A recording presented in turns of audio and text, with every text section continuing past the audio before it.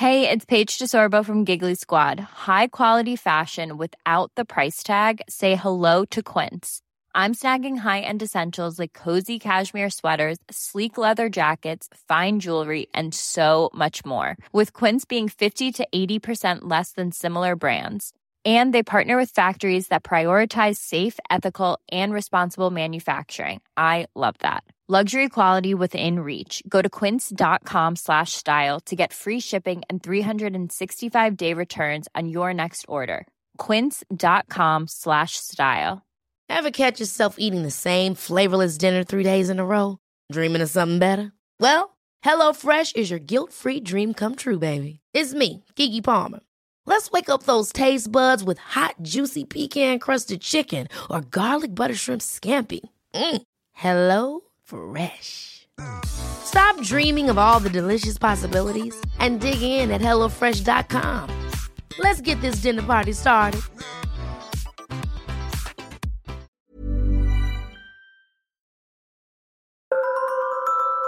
For police forces across Europe, it was the Holy Grail. They said it would be like cracking the Enigma code. If they could hack into the secret communication system used by international criminal networks, then they'd be able to disrupt crime all over the world. But the encrypted EncroChat phones these criminals used were notoriously secure. A series of firecrackers marked the start of an armed raid to capture a key figure in London's criminal underworld. It's part of the country's biggest ever crackdown on organised crime. Then, last summer, it happened. European police forces infiltrated the EncroChat phone system, leading to more than 1,000 arrests across Europe in a round of coordinated raids. We're talking about hundreds of thousands of messages. The hack began on April the 1st, 2020. And the National Crime Agency in the UK then started receiving all this data. As many of those arrested are now facing court, who were the kingpin criminals caught out on EncroChat? And what were they saying to each other when they thought nobody was listening? You're listening to Stories of Our Times from The Times and The Sunday Times. I'm Manveen Rana. Today, inside EncroChat, the criminal chat app.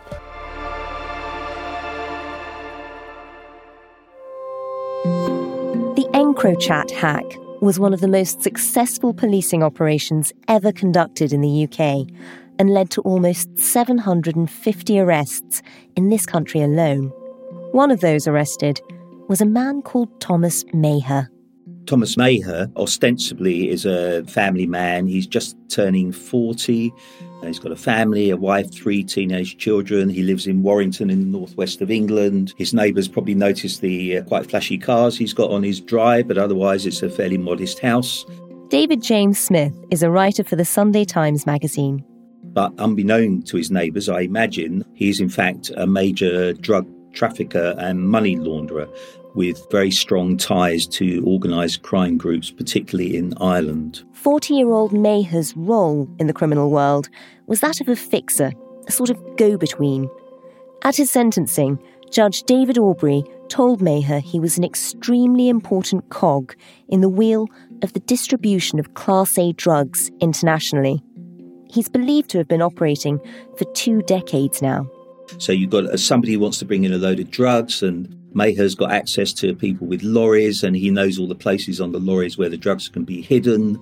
Or indeed, if it's the money coming back the other way after the drugs have been sold, then he knows again where the money can be put on the lorries for safety. And he discusses all this quite openly about the places where the deals are going to be arranged, where the drugs are going to be handed over in Holland, and then where the money in Ireland is going to be passed on so that it can be secured and hopefully not found from his point of view by the authorities. And what was he doing as lockdown began? He is busily engaged in those enterprises, drug dealing, money laundering, essentially from his home. He was quite observant of lockdown. He's got long-standing health issues. I think he had a stroke when he was about 23. He's got other health conditions. He's a little overweight. And so he's trying to look after himself as well as conducting his drug and money laundering business. It's quite unusual to know quite so much about exactly what was going on in his life and inside his head, really, at that time. But you've got quite a rare insight. Well, he was using his EncroChat phone to organise drug importations and money laundering going back the other way. So most of the drug importations were going from the mainland, particularly from Holland, the place that he called in his slang flat, for obvious reasons, using very rich language in which Spain was sun and North was Northern Ireland, BG was Bulgaria, and then you had the drugs. Cocaine was called Tops or Posh, and heroin was known as Bobs, and ecstasy was known as Polly, and cannabis was known as Jackets. If you wanted to trade in firearms, discuss firearms, you call them bits. Or if you wanted to discuss hand grenades, as you might do from time to time, then you would call them apples or pineapples. Apples or pineapples for hand grenades? That's correct. Maher was only able to talk about hand grenades and drug drops so openly because he was communicating using a heavily encrypted phone. It's a very modern form of technology, perfectly suited to criminals. The theory is that it's unbreakable, that no one can get inside the phone, that it can't be hacked. So criminals have started using these phones in large numbers. And for Maher, even though he uses slang and a kind of code in his messaging, he essentially feels safe that no one else is listening in. All of this is being discussed on EncroChat. And just to sort of clarify, I mean, what exactly is it? Is it sort of something you have on an ordinary phone? Is it like WhatsApp? How do those phones work? Well, EncroChat looks like an ordinary Android phone. They use various models at different times, the makers of EncroChat, but a popular phone was called a BQ Aquaris, which is a Spanish model of Android. And to all intents and purposes, it looks like an ordinary Android phone, and you can boot it up, but it doesn't work. All the functionality has been disabled. Turning on the other operating system, you'll be able to, of course, tap into a network used by criminals around the world. Some of the other things here, we're talking about removing the phone's camera, removing the GPS tracker, even removing the USB port on the device to make sure that it itself was effectively untraceable. If you boot it up by pressing the volume up and volume down and start key all at once, then it boots up into this hidden version of the phone, which is called the EncroChat operating system. I think you need to enter first one password and then another password, and that takes you inside the functionality of the EncroChat system. It was an encrypted phone network relied upon by criminals around the world. And in fact, Europol, the European Police Agency, didn't hold back in saying it was a criminal technology network. Really, there were two types of usage. There was a voice over internet protocol voice app, but I don't think that criminals tended to use that. They mostly used the messaging. Apparently it looked, just like WhatsApp messaging, but obviously, importantly, it was uber encrypted. It was billed as, something that the police just couldn't hack into. Obviously, lots of people have developed over time and tried to develop different forms of encrypted communication that criminals could use. But this was the one that had caught people's imagination. At the time of Maher's activities, there were about 60,000 in use around the world and about 9,000 in use in the UK. And they were very much favoured by the highest level of criminals, real organised crime groups. Tell us a bit more about the EncroChat itself. Where does one go to buy an EncroChat phone? You would need to be in the know to be able to buy them. And many of the distributors were criminally connected themselves, and they cost hundreds and hundreds of pounds to buy. And then you have to buy the contracts that also, cost well over £1,000 a quarter or something. But of course, if you're making £1,000 a week on drug dealing and money laundering, then that's an expense well worth making to protect your business. Now, Maher is using these phones to organise proper criminal acts. Clearly, he thought he was able to do that with a degree of sort of security, and he was doing it completely encrypted and in secret. How do you know what's been going on? How do you seem to know so clearly what he was up to? The police, particularly in this country, the National Crime Agency, were aware that these phones were in existence. Around 2015, 2016, the phone was in use among criminals. There was a particular assassination, a gangland assassination associated with Liverpool and Manchester criminals in which the phones were used. Of course, the police couldn't get inside the phones, so they could see that criminals were using them to communicate, but they hadn't had any means of obtaining the messages. So one of the things about the phone is that they have automatic burn facilities so that all messages within the phone are deleted. They have a special button that you can press to delete the messages. So they really are very secure. And the police, even if they got hold of one, they wouldn't have been able to get inside it. And the other thing is that lots of the criminals who were using them didn't know who each other were. So you could only use them by mutual consent with the other user, and you all had nicknames. So instead of Thomas Maher using his name, he was known to other EncroChat users as Satirical.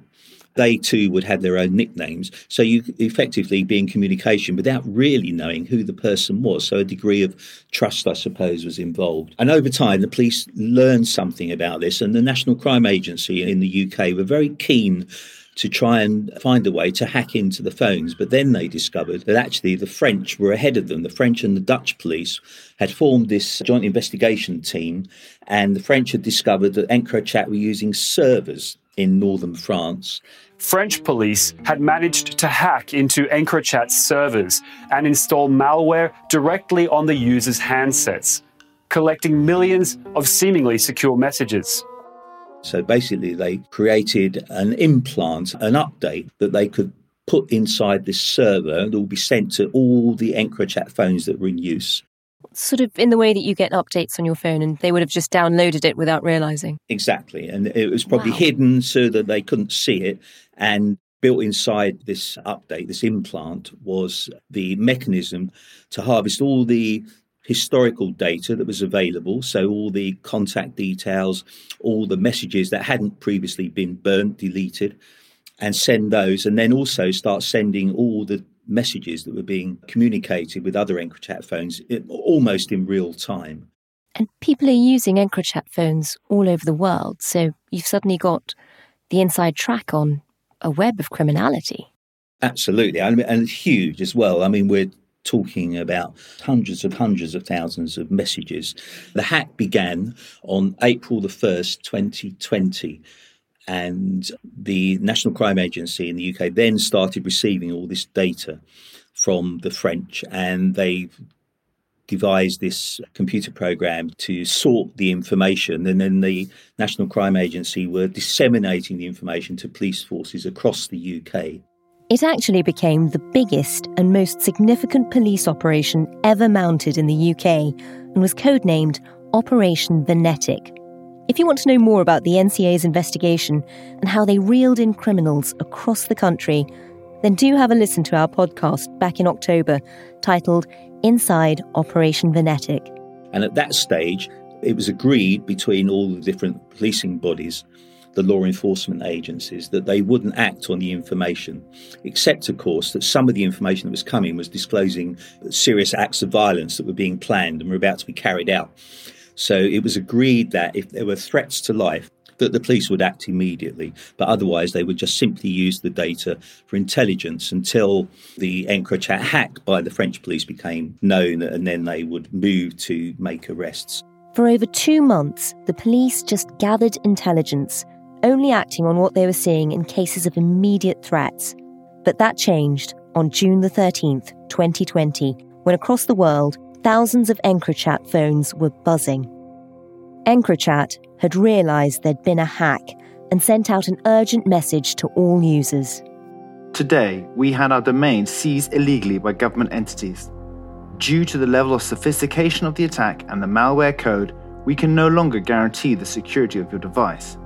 We took immediate action on our network by disabling connectivity to combat the attack.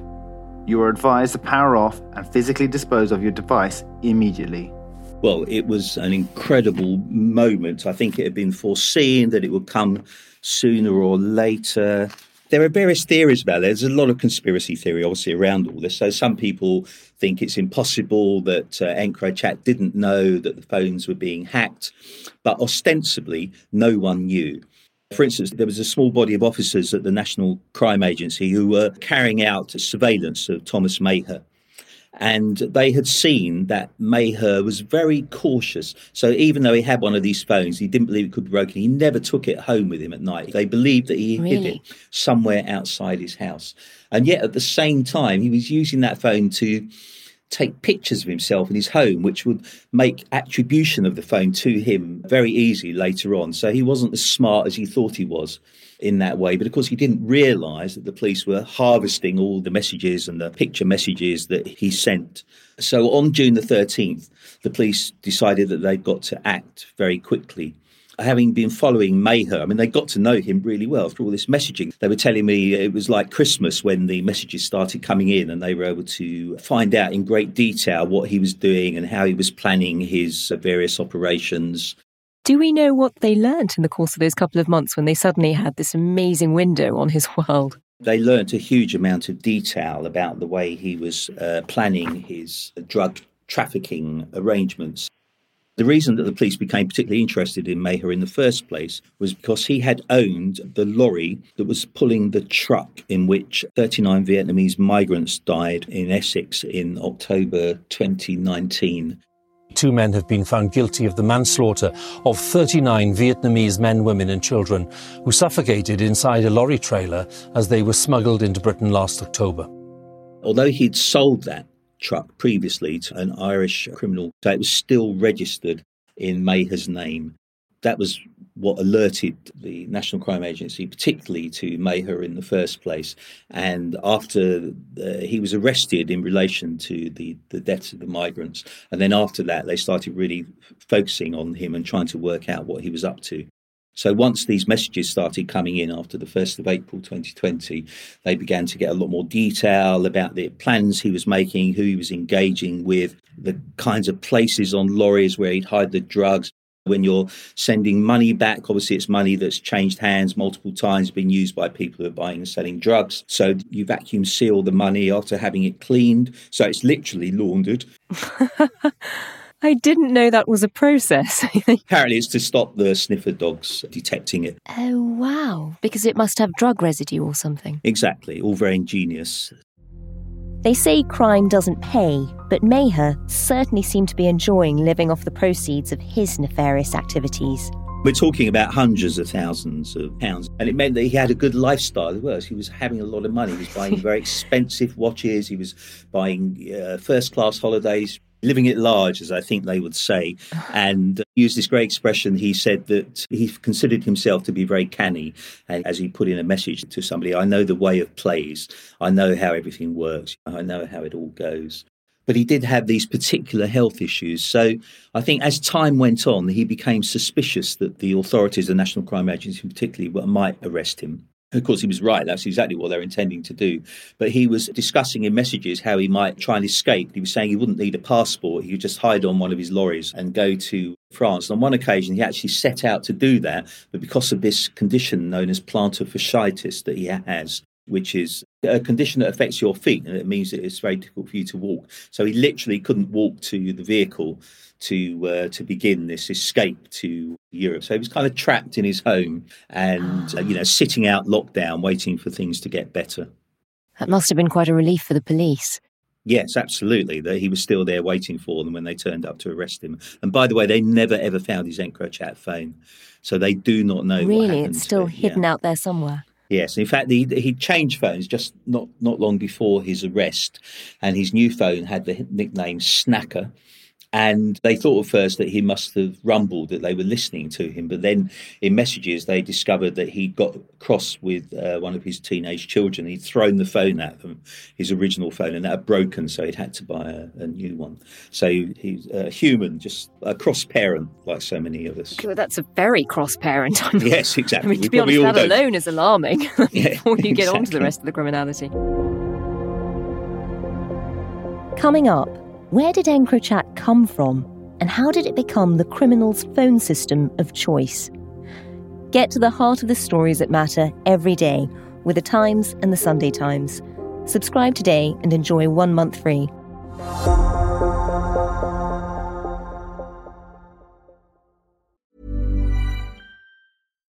One size fits all seems like a good idea for clothes until you try them on. Same goes for healthcare. That's why United Healthcare offers flexible, budget-friendly coverage for medical, vision, dental, and more. Learn more at uh1.com. Ready to pop the question? The jewelers at BlueNile.com have got sparkle down to a science with beautiful lab-grown diamonds worthy of your most brilliant moments. Their lab-grown diamonds are independently graded and guaranteed identical to natural diamonds, and they're ready to ship to your door. Go to BlueNile.com and use promo code LISTEN to get $50 off your purchase of $500 or more. That's code LISTEN at BlueNile.com for $50 off. BlueNile.com, code LISTEN. Ryan Reynolds here from Mint Mobile. With the price of just about everything going up during inflation, we thought we'd bring our prices down. So to help us, we brought in a reverse auctioneer, which is apparently a thing. Mint Mobile Unlimited Premium Wireless. How to get 30, 30, bit to get 30, bit to get 20, 20, 20, bit to get 20, 20, bit to get 15, 15, 15, 15, just $15 a month? Sold! Give it a try at mintmobile.com/switch. $45 up front for 3 months plus taxes and fees. Promo rate for new customers for limited time. Unlimited more than 40 gigabytes per month. Slows full terms at mintmobile.com.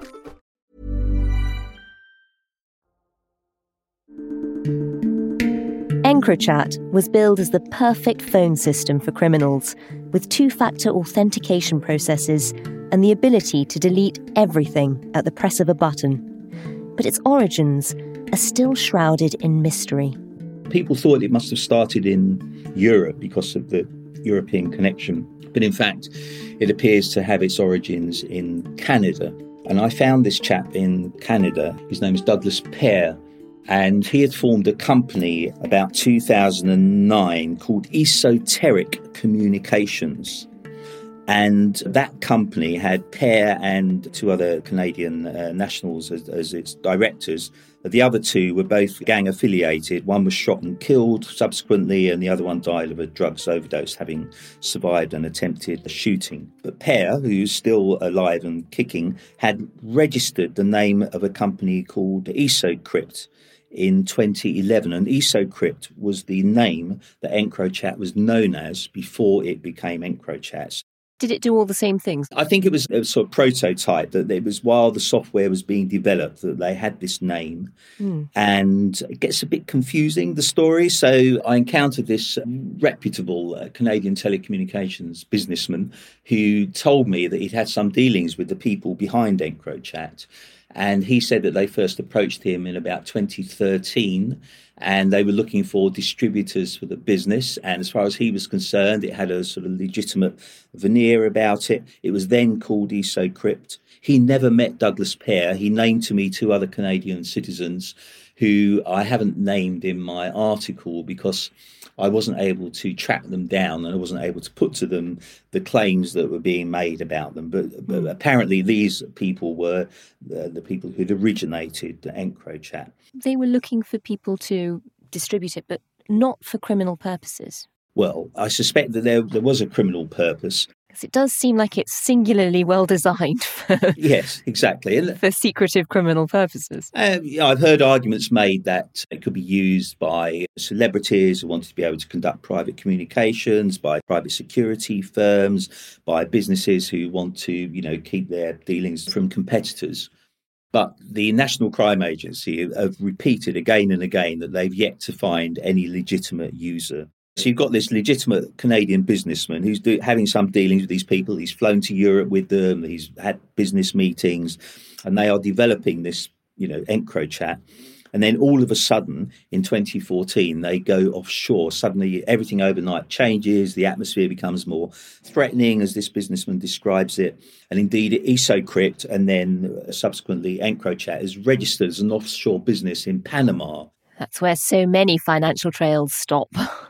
Exactly. So it goes offshore, basically, and the directors are nominees from a law firm in Panama City in Panama. And I made contact with the law firm, and they were saying, yes, that they had been the firm involved in the setting up of this company, but they'd had to withdraw from it because they could no longer contact the person of origin who'd set up the business with them. And I don't know who that was. Maybe in time we'll be able to get to the bottom of it. Douglas Pear, the person that I had contacted, denied any knowledge of what had happened subsequently with this company that he created, Esoteric Communications, in its association with EsoCrypt, which became EncroChat. So we just don't know. But meanwhile, their banking, I think, moved from Canada to Luxembourg. Somebody has made millions and millions from this. Because, I mean, the cost of those phones, 60,000 of them in circulation. You can just imagine there's an absolute fortune has been made somewhere.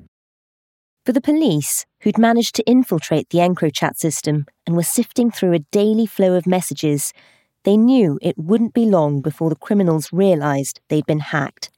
The operation was a ticking time bomb. Definitely. I mean, I think that they knew that it was time sensitive, time limited, so there would come a time they'd all have to move quite quickly. When the time came, police forces across Europe swooped in at the same time, carrying out more than 1,000 arrests, almost 750 of them in the UK alone. More than 2 tons of drugs, weapons and £54 million were seized from criminal networks in this country. It was one of the most effective police operations ever mounted, as the Commissioner of the Metropolitan Police, Cressida Dick, explained. This is an amazing moment, I think, for UK policing and UK law enforcement. We have been able to hit the most senior levels of organised crime, where it hurts most, getting people arrested, seizing their cash, stopping their distribution networks in a way that I have literally never seen before. On June the 13th, on the day that the hack was disclosed, they went to arrest Maher, but he had already disposed of his phone, so they never found his phone. But because they had all the messages that he'd been sending, they had him, as we would say, banged to rights. Maher was eventually charged with and pleaded guilty to 2 offences of drug importation and 2 in relation to money laundering. But the police say really that's all. The National Crime Agency say that's the tip of the iceberg, that he was involved in dozens, sometimes multiple arrangements in the course of a week. They were almost like specimen charges for a much wider pattern of criminal behaviour. So what's happened to Thomas Maher at the end of it? Well, Maher appeared for sentencing early in the new year, 2021, and he was given a sentence of 14 years and 8 months in prison. I think the National Crime Agency would feel that that was a fitting sentence for somebody of his level of criminality, and they were saying too that his lifestyle was over for his family. All the wealth that they have will be seized. No more expensive holidays? No, absolutely not. So not for a long time anyway. But not only did the police never find Maher's encrypted phone, they never managed to locate some of his other prized possessions either. One of the things that Maher had done was obviously you've got to convert all this cash that you get. So he appears to have been buying luxury watches. I think that there were 4 that the National Crime Agency thought were worth in the region altogether of £500,000. And they have never found them. They don't know where they are. They saw his pictures of them. They knew that he bought them. He's got them stashed away somewhere. A bit of a nest egg for his family. Yes, maybe if he can get away with it. Hacking the EncroChat system has allowed the authorities to disrupt crime on an industrial scale. It's allowed them to understand the inner workings of criminal networks that stretch across the world, and it's led to hundreds of arrests and the seizure of extraordinary levels of drugs, weapons, and money. But the hack has brought legal problems of its own. It's also created, among some defence lawyers, some concerns about how the information was obtained and whether the correct legal procedures were followed. So there's been a series of legal challenges to the admissibility of the messages as evidence in future trials. That's interesting. Why is that? Is it because it's hacked? Yes, essentially. German defence lawyer Ulrich Sommer represents several people charged with crimes following the EncroChat raids. I have a right to telecommunications, as does any citizen. This can only be interfered with if certain conditions are met, such as there being an initial suspicion against me. I assume that in this case, all conceivable rules have been disregarded. So, in strict terms, you are not supposed to intercept communications. So, the police aren't allowed to listen in to this conversation that you and I are having now, or if they do, and they have good reason to do it, they're not allowed to use it as evidence in court. But if you take the information from a phone device, then that's called targeted equipment interference, and that can be legitimate as evidence. And that's what the National Crime Agency was saying was what they've done in this case, that they've taken the information from the phones. And defence lawyers are saying, no, that's not correct. What you've done is you've intercepted the messages as they were in communication between two phones. So there's been a lot of very fine legal discussion about whether the information was on the phone or between the phones at the time that it was intercepted. I mean, absolutely fascinating legal debate. The Lord Chief Justice himself was involved. He presided over a hearing in February, upholding a decision in favour of the National Crime Agency. But there are other legal challenges ongoing. Lots of trials are on hold pending the outcome of these hearings. Tell me how important the legal challenges have been to you as a journalist. There's been a lot of discussion about the mechanisms by which this famous hack was conducted. So even in the judgments which are reportable of the court, a lot of information has been disclosed, which has brought into the public domain some of the detail which had been obscured previously. The authorities are always reluctant to give too much away, but in the course of these hearings and in the written decisions of the court, we've learned so much about what happened. It's the most extraordinary event in policing, I think, for a very long time. I can't think of an equivalent event, and it's going to occupy criminal justice court time for a long time to come. Do we know what's happened to the people behind EncroChat now? Well, certainly the people that I began looking for, who I believe were involved at least in the early days of EncroChat and possibly right up through the duration, effectively disappeared off the face of the earth. I had an address in the Dominican Republic where I thought one of them might be. I tried, various means to make contact with them. They have a partner who's involved in a charity. I tried tracking them down through that, but I haven't been able to make any contact with them. And then there's this other chap who seems to have sort of cleansed himself completely of any internet presence whatsoever, which is kind of fascinating in itself that you can do that in this day and age. So it's almost as if you don't exist. It's kind of weird. He sort of ghosted himself. So I found his name. There was a data log of all the people who'd played golf on golf courses in the United Arab Emirates, and his name appeared there. It's a very unusual name, very distinctive, and he'd played a round of golf at this golf course. And funny enough, somebody had said to me that they'd heard this person might be in Dubai, so that all sort of fitted in a way. Of course, you'd love to track him down, and he's got relatives who are in Canada. I saw a little newspaper cutting that suggested that he'd been present at a family funeral. But other than that, this chap, where is he? Who is he? I don't know. Fascinating.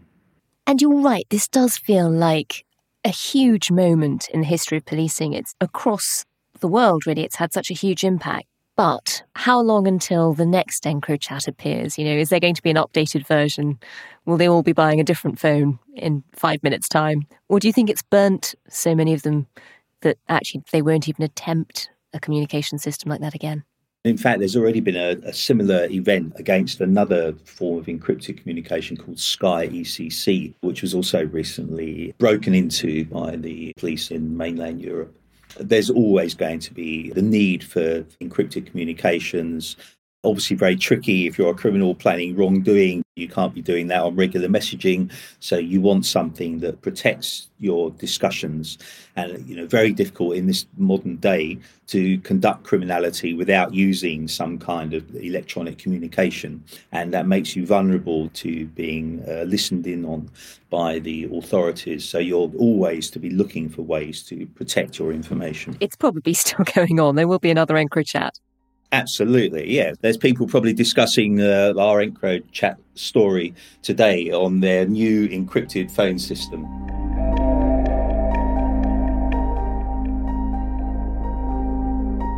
You've been listening to Stories of Our Times, a podcast brought to you thanks to the subscribers of The Times and The Sunday Times, with me, Manveen Rana, and my guest, Sunday Times magazine writer David James Smith. You can read more of David's work at thetimes.co.uk or in print on Sundays. The producer today was Edward Drummond, the executive producer is Poppy Damon, and sound design was by Tom Birchall. If there's a story that you'd like us to look into, if you have any ideas for future episodes, or any thoughts on what you've just heard, then please do get in touch. You can send us an email to storiesofourtimes@thetimes.co.uk. Have a lovely weekend.